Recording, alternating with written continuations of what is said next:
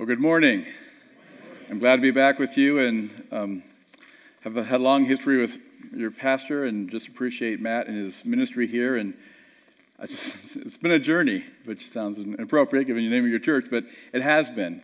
I've been following from afar in Grand Rapids, and I'm very thankful for what the Spirit of Christ is doing among you. I was watching the Bob Jackson video, and I realized, boy, I wish I had known him. I think I would have loved him. What a godly, stand-up, wonderful man with a voice made for radio. But Bob had a lot of things going on in his life, but only one thing really matters now.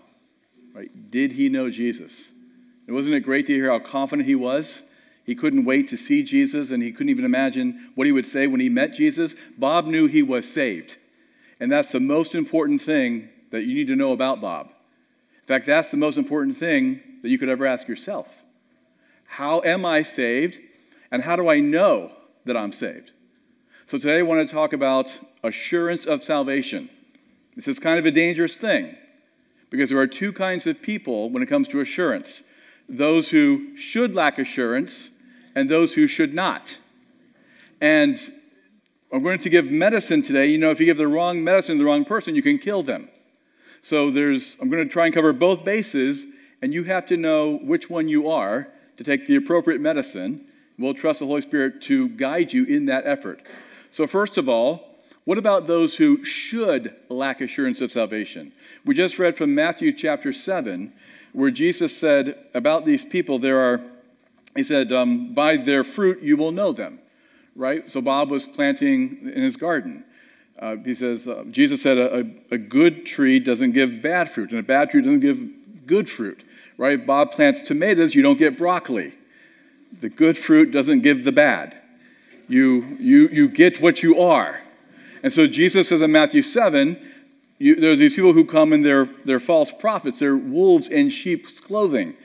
And he says in verse 21, not everyone who says to me, Lord, Lord, will enter the kingdom of heaven, but only the one who does the will of my Father who is in heaven. Many will say to me on that day, Lord, Lord, did we not prophesy in your name? And in your name drive out demons, and in your name perform many miracles? Now think about it. That's amazing.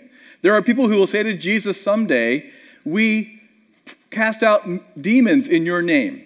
We prophesied in your name. We performed miracles in your name. I've never done any one of those things. These are spectacular feats of faith, it seems. Jesus will say to these people doing spectacular things, I never knew you. That should scare us, right? So what is this fruit that Jesus is looking for? Where he says, it's not these spectacular feats, but it's the one who does the will of my Father who is in heaven. And Jesus is really concerned about what we call hypocrisy. If you have your Bibles, meet me in Matthew chapter 23, and we'll see what Jesus says about hypocrisy. The whole chapter is about this. I'll just read Matthew 23, verse 25. Woe to you, teachers of the law and Pharisees, you hypocrites! You clean the outside of the dish and cup, but inside they're full of greed and self-indulgence. Blind Pharisee, first clean the inside of the cup and dish, and then the outside also will be clean. Woe to you, teachers of the law and Pharisees, you hypocrites! You are like whitewashed tombs, which look beautiful on the outside, but on the inside are full of the bones of the dead and everything unclean. In the same way, on the outside, you appear to people as righteous, but on the inside, you are full of hypocrisy and wickedness. Jesus hated hypocrites, and so do you, and so do I. A hypocrite is someone who is a fake. They look good on the outside, but inside they're just pretending. And these Pharisees who were the hypocrites, they were also very legalistic. And we all hate legalism, right? We think legalism is terrible. Legalism, though, it probably starts from a good motivation.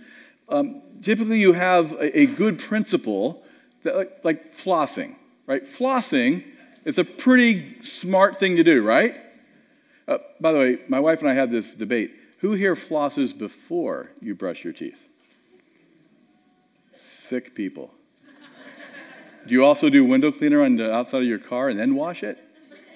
No, you should floss after you brush your teeth. That's the detailing comes after. But flossing is a good idea, right? We think that that's wise. But then these dentists make it a rule, right? People with perfect teeth, and had nothing to do, it's their job to worry about. So you all have to floss. So we have now are people who, how many here floss every single night? Hypocrites, look at them. You don't. You pretend because you know it's a good thing to do. So we have a good rule, a good principle. It's a smart thing to do. You make it a rule, and that encourages hypocrisy.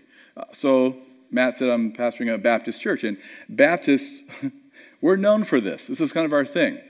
Like Calvin Seminary has a joke. Why do you always take 2 Baptists with you when you go fishing? If you only take one, he'll drink all your beer.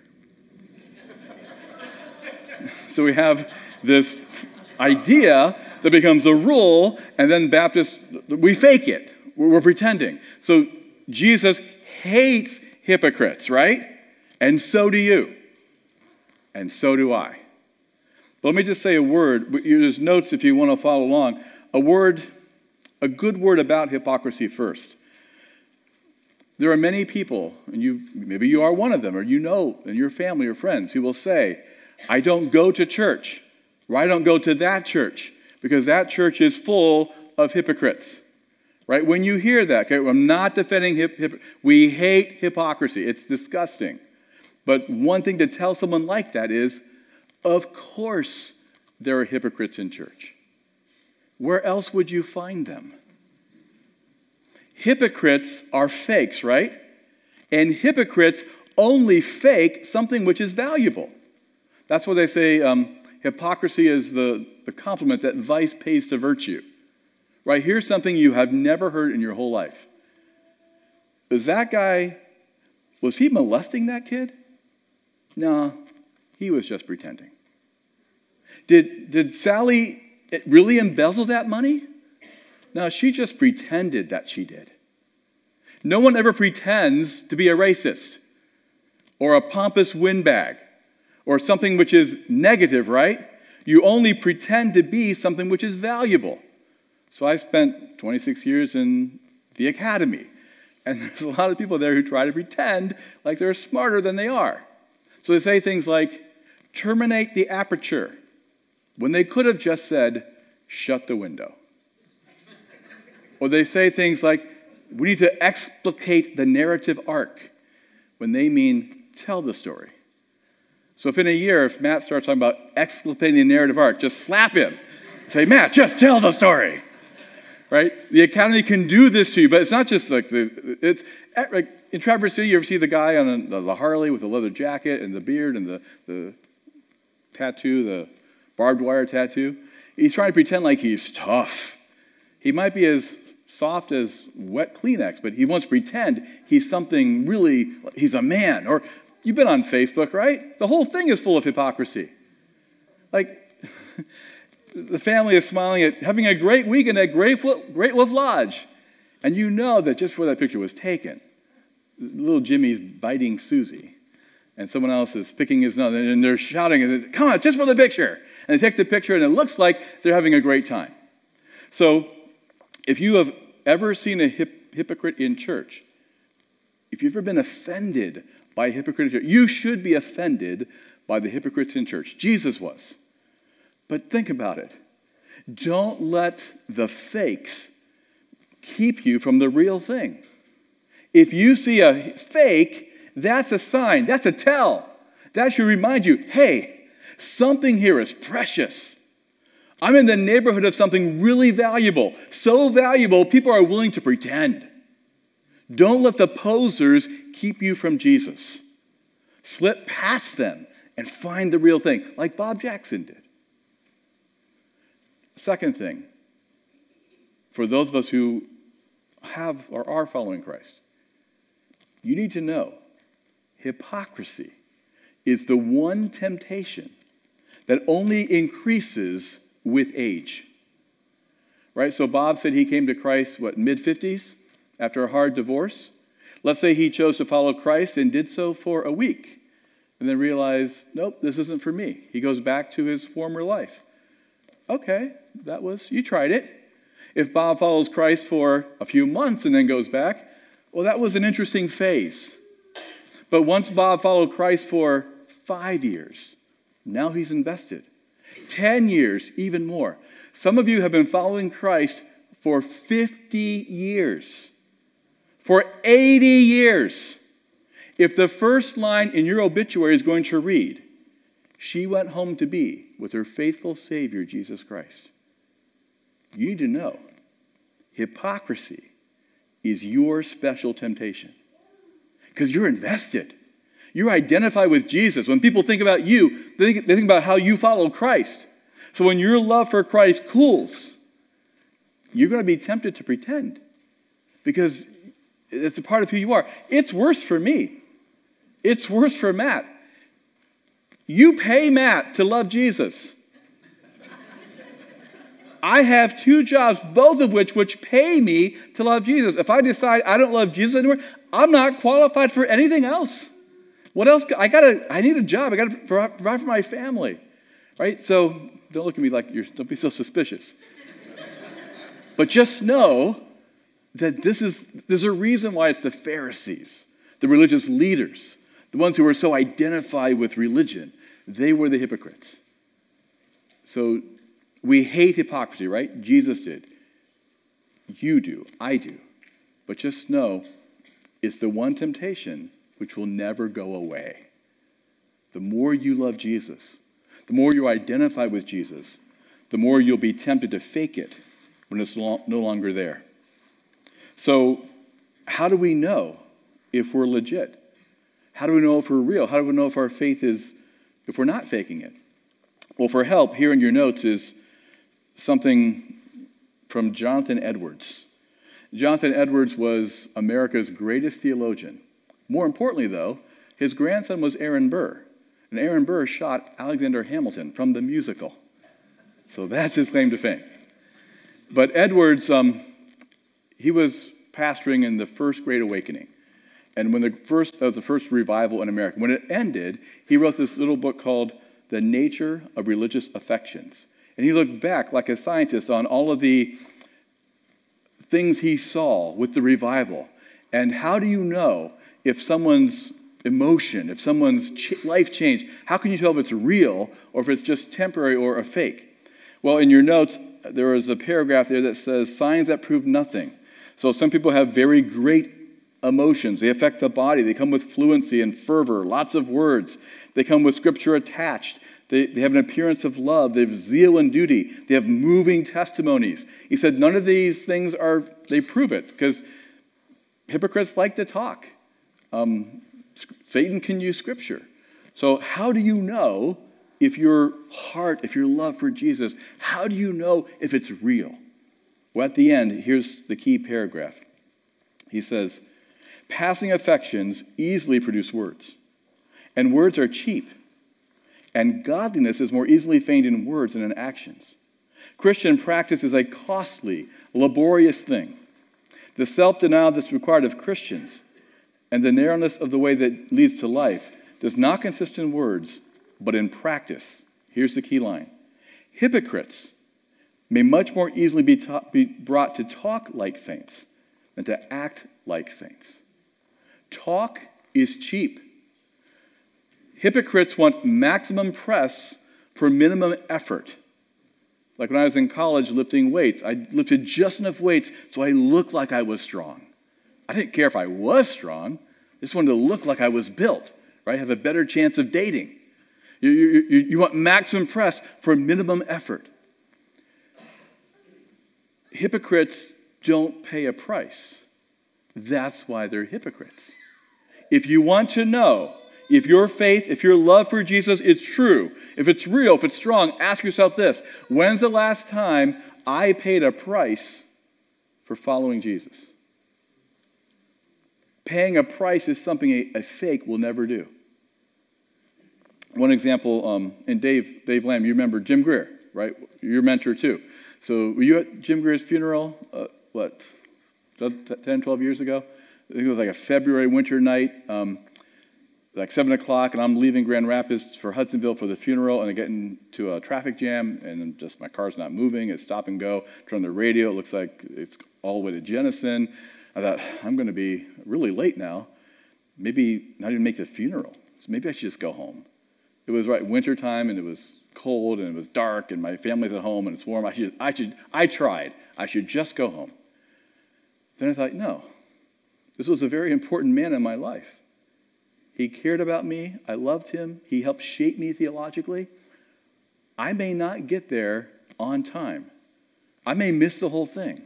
But I'm going to stay in this 196 on this interstate because that's the way I can show that I love him, that I cared.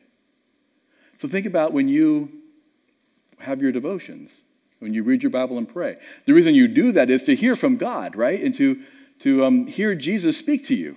But there are mornings when you read the Bible and there's nothing. Like you got nothing out of that. And you pray and it feels like it's just, you're talking into the air and no one's listening. No one even sees you up there. Well, that's not why you do it. That's not good. That's bad, right? But think about it. You've just been given a golden opportunity. Because now, if you wake up tomorrow and do the same thing over again, you're telling Jesus in unmistakable terms, I'm in this for you.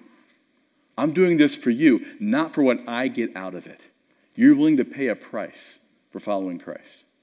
One other example, and I want to be careful here, and Matt doesn't know I'm going to say this, and this comes out of pastoring now for 2.5 years, but I've noticed, so growing up Baptist, right, we were very legalistic, and we never said it, but we kind of knew that there were 3 tiers of Christians. There were the committed Christians, who came Sunday morning, Sunday night, and Wednesday night. And you were the A-team. There were other Christians who would only come Sunday morning, Sunday night, and we liked you, but we prayed for you, that you would really give your heart to Christ. And then there were those who only came on Sunday mornings, and we could let you play softball, but that's pretty much it. Right? So we had 3 tiers. Now, praise God, we are past that. But the pendulum's always going, and now something I've noticed, even committed, and it doesn't help on a weekend like this. And by the way, I'm not in my church, so stop judging me. Bunch of hypocrites, legalists. But attending church has become more of a lifestyle choice, right? If we can fit it in, we'll be there. But it's not, it feels more optional than it used to be. People are not, even just showing up and gathering isn't as important as it used to be for God's people. So when my daughter was younger, she was in gymnastics, and we liked it was a good thing. But we just said, she's in middle school. We're not skipping. Now again, I'm not saying you cannot skip church for some. So we don't be legalistic, right? So please hear me. I'm not saying you can never miss church, right? But with our daughter, we said, love gymnastics, but this is a teaching moment too. We will never miss a morning church service for a gymnastics meet. And we were the freaks. Right? Even other Christians thought, whoa, that's really too far. But you know what? I wanted my daughter to do gymnastics, but I needed her to love Jesus. And I needed her to value the church. And I wanted to have that chance to show her, when push comes to shove, we value worship in the church. So again, please hear me. I'm not trying to heap guilt on you or shame or saying you can never miss. But just notice how we've gone to the other extreme, I think, in our circles. Or even the leaders of our church will skip for reasons that we never would have considered. Even gathering as a church is a chance to pay a price. So someone who should lack assurance is someone who, when you look at them, you just don't see any fruit. You don't see any evidence. They don't talk any different. They watch the same shows on Netflix as everyone else. They don't have you don't see the affections. You don't see a heart for God. Like, only God's the judge, right? But looking at, people like this, looking at you, if I had to bet if you're born again or not, I wouldn't bet on you. I just don't see the fruit. So how do you know if you're in that category? What should you look for? Jesus says fruit, and Edwards adds fruit that costs you something. So ask yourself this. Do I pray better in public than in private? Do I read the Bible for myself or only when I'm preparing a lesson? What would I stop doing if I knew that everyone in this room would find out about it? What would I start doing if I knew everyone in this room would find out about it? When given a chance to pay a price for following Christ, gladly pay it and then keep the receipt. That's your proof that you're not a fake, you're the real thing. Okay, that's the first group. The other group is probably under the chairs right now. Someone who should not lack assurance, but you do because you're an overly sensitive soul. And all that you heard was like, oh my goodness, they're just piling on. I know I should have fruit. And my fruit, I see all the flaws. I see all the blemishes. My fruit's not good enough. How can someone like me ever have assurance? I know that Jesus is the Savior of the world, but how do I know that He's the Savior of me? So if this is you, if you're overly sensitive and you recognize your fruit's never enough, I want to tell you briefly about John Bunyan. Not Paul Bunyan, that's the guy with the blue locks. John Bunyan was probably the first Baptist hero. He was born in 1628, died in 88. He was in prison for his... So in England in the 17th century, you had the established state church and you had the nonconformist church, and Bunyan was part of the nonconformist church. And so for 12 years he was in prison, where he wrote Pilgrim's Progress, which outside of the King James Bible is the best-selling English book of all time. 200 languages translated. So Bunyan he's how many here have read Pilgrim's Progress? Right? It's a classic. Remember when Christian starts out for the celestial city, he falls right away into this slough of despond? Well, we learn more about that slough of despond from another book Bunyan wrote, his own autobiography, spiritual autobiography, called Grace Abounding to the Chief of Sinners. In that book, he says this.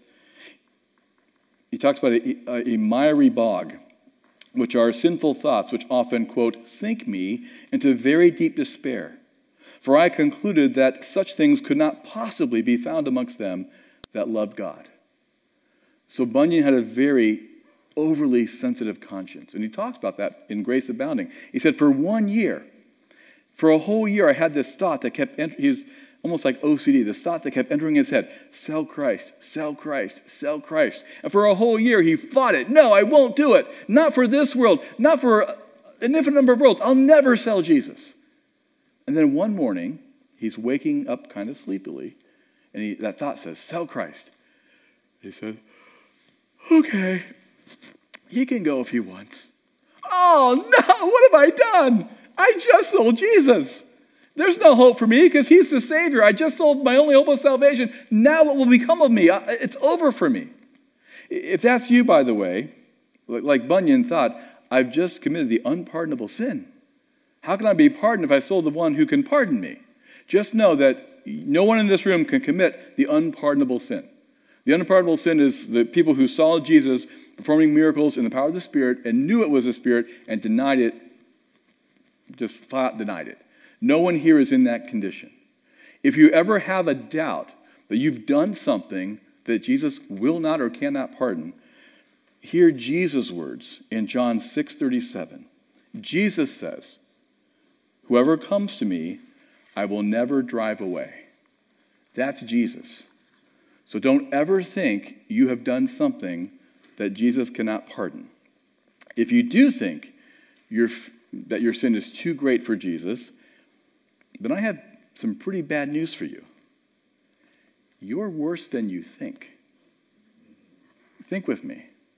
If you think I don't know what you've done. I don't know what you're planning to do. I don't know the thoughts in your head. But if you think you've done something or have thought something or have said something that is too great for Jesus to forgive, then whatever your list of sins are, at the very top of that list, you better add the sin of pride. Really, you, little old you from Traverse City, you have done something that is stronger than Jesus. You have done something, you have thought something, you have said something, even he can't forgive? Why are you more impressed with you than with him? He's God. He died for big sins, gross sins, shameful sins, disgusting sins, my sins, your sins. He didn't die for just small potatoes. In fact, he wasn't just not surprised by your sin, he was counting on it. That's why he died. So get over yourself already. You're just not that special. Jesus is stronger than you and me. God's yes to you is stronger than our squeaky petty no to him. When he roars yes in Christ, he overwhelms all of our sin. All we need then, here's the good news, and you know this, Ephesians 2:8-9, for by grace you've been saved through faith. It is not of yourselves, it's the gift of God, not of works, lest anyone should boast. We receive Christ through faith, which raises this important question. What if my faith isn't strong enough? Have you ever wondered that? Okay, so Jesus, he's bigger than my sin. Okay, I just have to put my faith in him. But my faith is weak too. How do I know if my faith is enough to bring Christ into my heart and forgive all my sins? Well, I've got really great news for you. In John chapter 3, Jesus compared himself to this Old Testament story about a snake. You know John 3:16, God so loves the world. Right before that, Jesus says this, just as Moses lifted up the snake in the wilderness, so the Son of Man must be lifted up, that everyone who believes may have everlasting life in him. Jesus compares himself to that snake. Now, if you look at Numbers chapter 21, in that story about the snake, so the Israelites are wandering in the wilderness, and they're grumbling and complaining, because that's what they do. That's why the book is called Numbers, because Moses is always counting to 10.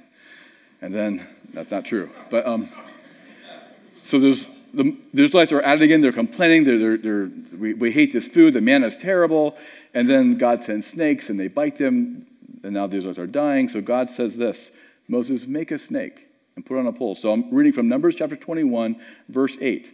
The Lord said to Moses, make a snake and put up on a pole. Anyone who is bitten can look at it and live. So Moses made a bronze snake and put up on a pole. Then when anyone was bitten by a snake and looked at the bronze snake, they lived. Now, if you look at your notes, I have something really cool to show you. This is one of those few times where knowing Hebrew, like Dave Lamb does and Matt Herron and myself, this is where it really pays off. So I'm reading this, looking at this in Hebrew, and in verse 8, the word for look is the Hebrew word ra'ah, and in verse 9, there's a different Hebrew word for look. It's called navat. I thought, wow, this is cool. I only know this because I can read Hebrew. There's two different words here for look. This has to mean something. And so I looked up the lexicon, which is really a stuffy word for dictionary, and here's what I found. Ra'ah, the word means see, and the lexicon says, this calls for no special comment. It's a common word for seeing with the eyes. I looked up the word navat, and it says, this word is used 69 times in the Old Testament, often parallel with ra'ah. They mean the same thing. The point is, learning Hebrew makes no difference at all, right? But this is good for you. When you read your NIV, your ESV, your King James, right?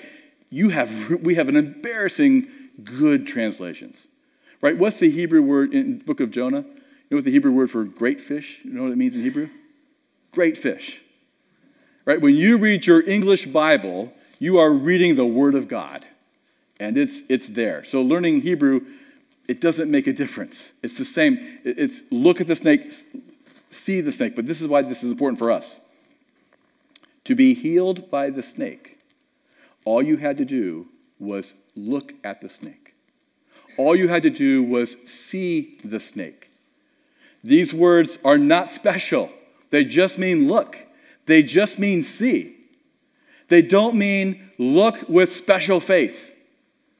Right? These Israelites who were bitten by the snake, some of them could have squinted and the snake could have been blurry. They had less than 20/20 vision. Didn't matter. You see that blurry snake? Healed. Others could have looked in a selfish way, pushing older people out of the way to get a better look. It didn't matter. You saw it, you're healed. Some could have looked with doubt, like, is this really going to work? It doesn't matter. If you saw it, you were healed. Isn't that great? You don't need special powerful faith to be healed. All you need is to look at the snake, right?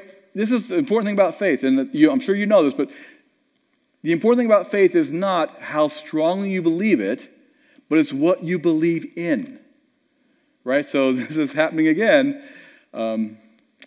There's a Lion Nation, I guess, because they finished the season pretty well, right? And you ever see these Lions games? There's an 8-year-old boy with a sign, "We believe." You poor kid. Like, you may really believe, but it's the Lions. And some of you, if you're 50 or older, you know not to fall. But if you're in the 40s, you're like, wow, this is the year. Whatever, right? It doesn't matter. Think about this. You've been to the Grand Canyon? You know that Outlook thing, that transparent, they built that, like a semicircle, transparent glass, or hopefully it's not glass, something stronger. But you can look right down the canyon. Anybody ever been out there and see it? You've seen a picture of it? Okay, so imagine someone walking and they're just really calm, like this is built, and they're just really and they're jumping up and down and testing it. Great. And someone else is like shaking, and they're grabbing on, and they can't wait. They're on their knees crawling, and they're afraid. Which one is held by that thing? Both. Or you've been to Chicago and seen the Hancock Tower, and they have that new thing where the thing comes out. Anyone done that, where you get in there and it goes over the city? And you see some people that are over there and they're pounding on it and they're like, this is great. Others their back end sticking out because they're really afraid they don't want to. You've seen that? Both. Which one is held? Both. Some of you have really robust, no doubt about it, confident faith in Jesus. Others of you've been beaten down. Life has got you. Things that you have done, or things that have been done to you, you have doubts. Your world feels really dark. You're not sure. But like Peter said to Jesus, where else can I go? I have nowhere else to turn. It's got to be you. And so you have doubts, but you look. Which one of these is healed by Jesus? Talk to me. Which one of these is healed by Jesus? Both. It doesn't matter if you have doubts. It doesn't matter if you're not sure. It doesn't matter if your motives aren't pure. Just look and you are healed. That's what Jesus said. So there's this end of your notes here, this quote from Zachary Ursinus, who sounds like he has a nasal condition. Ursinus, we think, is the one who wrote the Heidelberg Catechism, the best catechism ever. And he says this about faith. Though our faith is weak and imperfect, yet it is nevertheless true and unfeigned. So here's the thing. Jesus matters more than your faith in him. Right? The object of your faith matters. Faith is like horseradish. A little bit goes a long way. Your faith doesn't have to be robust or muscular, right? We don't have...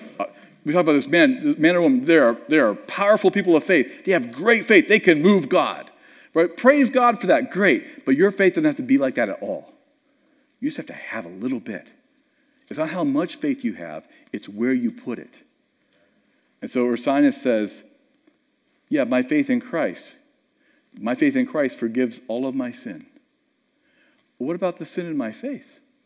My faith isn't pure either. Well, as long as I look to Christ, Christ forgives not only my sin, but also the sin in my faith. He matters far more than how much you believe in him. Just look, and you can have assurance of salvation. Assurance doesn't come by how strongly we believe, but how strong Jesus is. That's why Hebrews chapter 12, we're told, fix your eyes where? On Jesus. Two big benefits of fixing your eyes on Jesus. If I'm looking to Jesus, I'm not looking at myself. If I look at myself, only one of two things will happen. Both are bad. Either get overconfident and proud because look at me, I'm killing it now, or I'm getting really discouraged because I see how I messed up. I keep doing that. Why am I looking at myself? Look at Jesus. Assurance of salvation comes the same way salvation comes, through Christ. So when I look to Christ, I get my eyes off myself, and I look to the only one through whom salvation and assurance come. So I love what Martin Luther said. He said the devil would often come and remind him about all of his sins, or some of them. And Luther would say, I promptly agreed with the devil and said, thank you for telling me about my sins. And by the way, you forgot a couple. I'm way worse than what you just told me. But thank you for telling me about my sin, because that gives me an excuse to celebrate Jesus. All my sin, all my guilt, all my shame, that's why Jesus. So, if it's okay with you, I'm going to take a moment and just celebrate Jesus.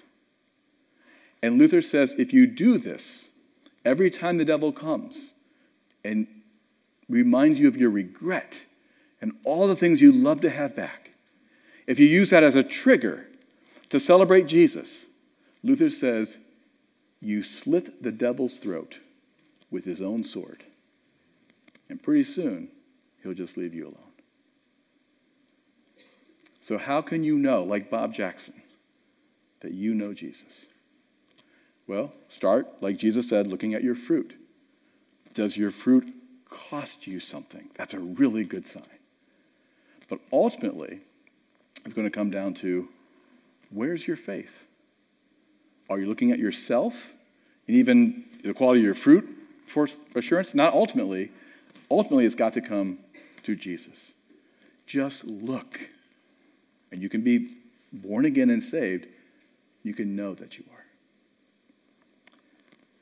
Father, we thank you for the gospel, which is Jesus. He is the good news. We don't deserve it. We have no claim on this, but you kindly, graciously have sent Jesus to us. He became the snake. And through his death, he turned evil back on itself, and now the snake is eating its own tail. And he rose again in triumph. He's now at the Father's right hand, and today we remember he sent the Spirit, who's now in this very room as we gather, working through his word and now through the bread and the cup. So we praise you that you did not leave us to what we deserve, but you gave us Jesus so we can be rescued from hell and damnation and to an everlasting life on this earth with Bob Jackson when your son returns. Thank you for how good you are to us. Amen.